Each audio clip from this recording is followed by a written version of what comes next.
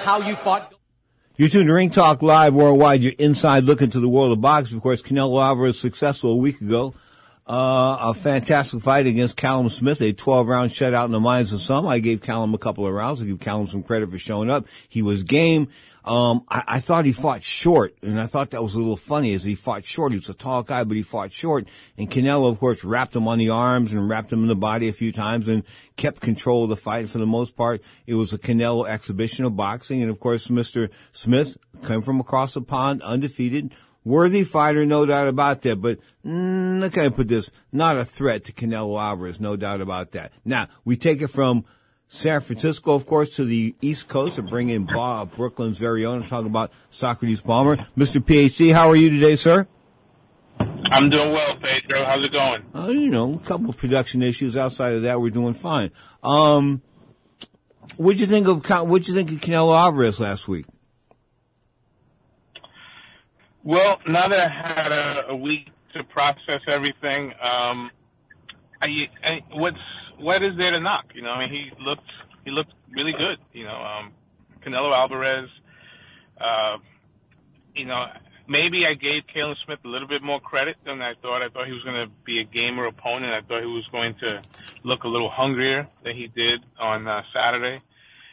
But speed was too much, and Callum Smith just really I had not seen a guy with such a size advantage be so, I don't want to say fearful or just respectful and cautious of a smaller guy. Like there were moments that you thought that he was afraid to get into exchanges, and I thought that was part of the loss. There was something missing. Like I thought there was going to be more of a fire out of Callum Smith, but still don't want to take away from Canelo with his very dominating performance. I think when you're getting cracked to the arms and getting cracked to the body and occasionally getting cracked to the head and you've got shots coming at you that hurt, and, you put it this way, Callum Smith's been undefeated. He hasn't been on the receiving end of too much in 27 fights. He got his comeuppance to an extent when he stepped up, of course, and challenged the best fighter pound for pound in boxing. Can we still go with that tag as Canelo being the best fighter pound for pound in boxing, Mr. PhD? I think he definitely merits that. I mean, I don't think his stock dropped last Saturday. I mean, especially what other fighter is doing what he's doing? I mean, he's going up in weight and he's winning comfortably. We haven't seen that since Manny Pacquiao, and it's been a long time. If you look at also the fact that the style in which he fights, traditionally a lot of the pound for pound guys that receive this mythical, award being the best, pound for pound king, they're not the most exciting guys. And I think back to like Pernell Whitaker, obviously Floyd Mayweather, they're more defensive first guys.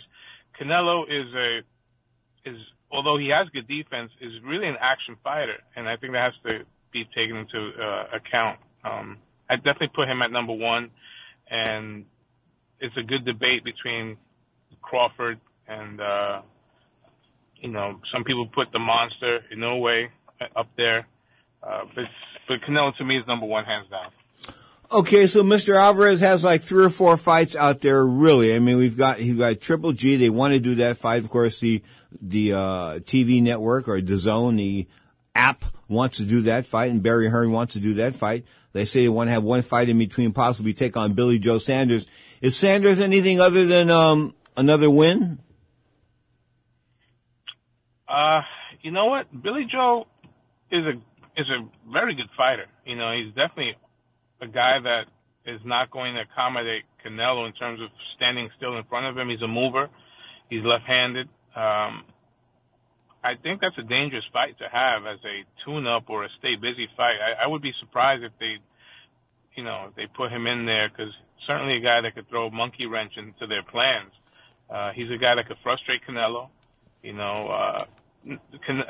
Billy Joe's probably biggest enemy is himself. Outside of the ring is shenanigans, and he's missed weight a couple of times. He also had an issue with PEDs, but wait. Billy Joe's a good fighter. Hold on. PEDs, almost getting arrested for harassing women, having some drug and or alcohol issues. He's had his assortment of problems. Yes, he has. Yes, he has. He's certainly not the poster child for the model athlete. He's a gypsy. He's a gypsy, right? Yeah, he's part of that same crew with Tyson Fury. Yeah, but Matt, here's what. Before they had money, they lived in mobile homes. You know, like that mobile home that blew up last night in Nashville? That's what Tyson Fury used to drive around Europe in. Right. No, I'm serious. I mean, I just happen to think, but they used to drive around in mobile homes. They called them the travelers. They never sat down. They lived in that. It was crazy. Yeah, it was like in the movie Snatch, with Brad Pitt played that traveling fighter, and they lived in trailers. And I've seen a documentary where I think one of Tyson Fury's family members is in it. The bare knuckle travelers. Yeah, it's quite a life. Swashbuckling. Yeah, that's good. That's good. Speaking of Tyson Fury, Fighter of the Year, along with Teofimo Lopez, deservingly so, no doubt about it, the world linear heavyweight champion. Erased any doubts of the of him and Deontay Wilder as far as who's superior there. Of course, now he and Joshua's had his chin dented once by Anti Ruiz, I like to call him. That fight's going to come down. Is that more hype than it's going to be fight? A fight between Joshua and Fury. Is Fury big enough to just say, just to quelch everything that Joshua puts forward? I would say yes. The one thing about Tyson Fury, he's very dynamic. When he wants to sit down and bang you out, ask Deontay Wilder if he could punch, and when he wants to frustrate you and be cute, that's how he beat Klitschko, and that's how he fought to a draw against Wilder the first time. He's very dynamic. Now, Anthony Joshua showed a wrinkle in his game, how he regained the title against Ruiz. And when he had to put the pedal to the metal against Pulev, he did. So, I think I would definitely lean towards Fury, but I don't think it's a 50-50. I think Fury is the superior fighter at this stage in their career, and I don't think Anthony Joshua will be able to handle Tyson Fury's hand speed. I think that's going to be the biggest thing, and he's going to be looking up for the first time in his career, which is going to be something psychologically that he may not be ready for. Size matters in two things, pornography and combat sports, no doubt about that. You are tuned to Ring Talk Live Worldwide, your inside look into the world of boxing, MMA. Before we go to the break, Vasyl Lomachenko whining this week about the scoring with Teofimo Lopez, like Marvin Hagler was whining until I shut him up in Mexico City that time. Okay, but the bottom line is, it's simple math. You give away the first 7 rounds, you've got to do something spectacular in the last 5 rounds in order to pull off some type of points decision, okay? He didn't pull it off. I thought he won 4 of the last 5 rounds, but still whining this week. Every excuse in the world, man, from this guy. Yeah, no, it's not a good look, as they say. I mean, he was a great champion. He's a guy that, has received more accolades from the media than anybody in the last several years. He's and deservedly so. He was brilliant, when he was at his peak. But there's something when it comes to taking, being a gracious loser or just being a good sport. You lost, okay, show that as a fluke. Get back, in training camp and prove it. I'm sure that a rematch generates the most money for both fighters, and at this point, he just looks like a sore loser, and it's not good on his part at all. Why is that sore loser sort of sounds like something that's going around the United States like since November the 4th? Why is that? Why do I keep thinking sore loser? President Trump, sore loser. Possible? Possible. You are tuned to Ring Talk Live Worldwide. We'll go down to the nightclub on the reverse side of the break. We'll bring in, of course, the boxing's PhD, Socrates Palmer. Talk about Frankie Randall. Who's Frankie Randall? He was the surgeon. You are tuned to Ring Talk Live Worldwide. Bump City, sitting by the dance floor, checking it out. Watching the man with the fast feet. Got the hippest dreads and the bad boogaloo. The big old bag of tricks. Down to the nightclub. ha. You can get what you want if you know how to lie to the nightclub. Ooh, we be slick, slick, slick. And ooh, the people be bumping at Bob's Shack. We get in this car, we're driving. We're heading close to Texas. I said, let's pull over for the night. He goes, no, you just need to close your eyes for a little bit. I'll keep driving. And I'm like, macho. He goes, I'm okay. I won't go speed. I said, okay. And I fall asleep. I don't know how long I was closed my eyes, but it wasn't long. He taps me on my shoulder. He goes, hey, I need money for the toll. And I'm like, the toll? And I open my eyes and I see the border. We're on the line to the border into Mexico. I'm like, what are you doing? The patrol looks and they wait for us to go into the security check. And I'm like, it's okay, macho, no problem. I'll take care of this. Let me choke. He goes, yeah, but that's not the problem. I got a little present in the trunk. I got a kilo in the trunk. And I said, okay, macho, put the top down. It was a convertible, Jack. And I need you to do macho time right now, right here. He puts the top down. He jumps up out of this car. He jumps onto the hood of this $90,000 Jag. And he stands up and he's screaming, where's Chavez? Everybody went crazy. The Border Patrol comes. Everybody started, Camacho! The Border Patrol guy passes me with a dog. The dog goes crazy. The dog starts barking and scratching. I look in the rearview mirror, and the Border Patrol takes the dog and hits him on the nose. He goes, shut up, that's Camacho. Good old Hector Camacho trying to cross the border, actually crossing the border with a kilo. Now, having smuggled drugs into Mexico myself several times, it's not that difficult, but I guess if you get pulled over into secondary search. You know, Socrates Palmer's are my guest, of course, he boxing his PhD. When I was coming back from Tijuana one time doing some TV down there, I brought back 4 bottles of Corona beer. And it's like double the amount of alcohol in a regular Corona beer in the United States. So I snuck I thought I was going to sneak this Mexican beer in, and this border control agent, this customs lady, asked me where I was born. And I told her I was born in San Francisco. And she said, what state is that in? I said, what do you need, a geography lesson? Right? Well, she put me over into the secondary search, and they strip searched me in the whole 9 yards, and we almost didn't make our flight in San Diego. So my advice to you is don't get smart with the border people. I will take that as base. Don't tell nothing. So, hey, Camacho in death, not bigger than he was in life, but this was a pretty good special. Yeah, I thought it was well done. I kind of, I got a kick out of it because it was really like my childhood. I mean, Camacho's coming up was when I fell in love in boxing, in the 80s, and his flashiness, he was ahead of his time. He was pretty much the face of Puerto Rican boxing for a few years when he was at the top. I remember the fights against Edwin Rosario. There was that internal debate within the Puerto Ricans here in New York. It was like old school versus new school, and the New York Rican against the real Puerto Rican, and he was just a tremendous charismatic figure. He fought every one of his era. The one fight that like many others, I wish it would have happened would have been him against another legend who died before his time, Pernell Whitaker.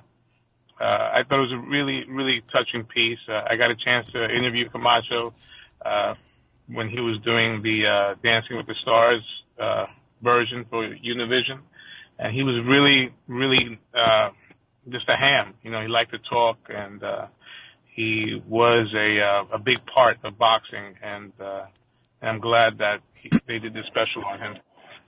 I've told this story before, but I was fighting with my ex-wife. Fighting with my ex-wife. That's why she's my ex-wife. Over my daughter, talking to her on the phone. And so we're going back and forth. So I hang up the phone like, you blot, and hang up the phone. And Camacho says to me, what's going on? I said, well, the old lady doesn't want to let me talk to the kid. I said, why? Because she's just being the old lady. And he goes, yeah. I go, give me her number. So I'll give her a call. I said, what? I go, yeah. I go, she likes you too. And she goes, really? He goes, yeah. So he calls her on the phone, and my best friend is Hector Martinez. Okay? So the first thing he says to her is hello. He goes, is this so-and-so? And she says, yeah. And he says, this is Hector. She goes, Hector who? Okay, in her witchy voice. You hear what I'm saying? She thought it was Martinez, my best friend. Hector who? And then, he goes, I'm the Macho Man, Hector Camacho. And then you hear this long pause of silence on her end of the phone, realizing she's been exposed as to who she really is. Hear what I'm saying? So Camacho tells her, you don't really got to come off like that on the guy or me on the phone, blah, blah, blah. He needs to talk to his kid, give him his kid. He gets her to put the kid on the phone. He got her to put the kid on the phone. So what I'm trying to say is Camacho was an individual that he did funny things. I mean, I told you about the story about the swimming pool, right? No, tell me. Okay, this is one of the greatest Camacho stories of all time, and I was there. I can't remember who he was fighting, but Don King was a promoter, and the PR guys told us to wait for him outside at the Las Vegas Hilton pool, the swimming pool at the Las Vegas Hilton. So we were all out there, and I can't remember Don King's PR guy. It wasn't Marley, it was the guy before him. And I'm like nailing this guy. Hey, where's he at, man? He's like 25 minutes late. What's going on? Blah, blah, blah. So anyway, he's almost a half hour late. And there's a little old lady sitting in a wheelchair right next to the edge of the pool. Like she's getting her son. She got a little blanket wrapped around her. She looks like old and elderly and this kind of stuff. So I just noticed that, and I don't notice anything else. And all of a sudden you hear, it's Macho time! So he comes strutting up, doing his thing, blah, blah, blah, runs over the wheelchair and pushes the wheelchair into the water. Into 12 feet of water. He pushed this wheelchair with his old lady in it into the deep end of the Las Vegas Hilton pool. Oh, boy. Guess what? It was a staged event. The lady was a swimmer from UNLV. She knew how to hold her breath underwater. We were all freaking out. I'm thinking about jumping in. I don't know what to do. I mean, holy cow. But that's what it was. The lady was a UNLV swimmer. She held her breath underwater for a couple of minutes. We thought she wasn't coming up, man. Camacho, that was the best rib that's ever been pulled, I think, in the history of boxing. You got. Wow. That's too bad. I mean, this is before the cell phone social media days. Yeah, well, Michael Marley, Michael Katz of the New York Daily News, Marley of the Post, Wally Matthews of Newsday, Dave Ratto, was that his name, I think, of AP? I mean, the Sports Illustrated guy. Everybody was there. Everybody was there. And this was done. I mean, I thought it was one of the biggest, tricks that's ever been perpetrated on the media, purposely on me in my entire life. Anyway, fight of the year. What's been fight of the year, Mr. PhD? What's been the best fight of 2020? Wow. That's a tough question. I really haven't had a chance to sit down. I thought that Inoue and Donaire was a heck of a scrap. I thought that was a really good fight. Wow. I wasn't ready to answer this one. Well, here's a good one. Oh, the one on ESPN, I think that was a good one.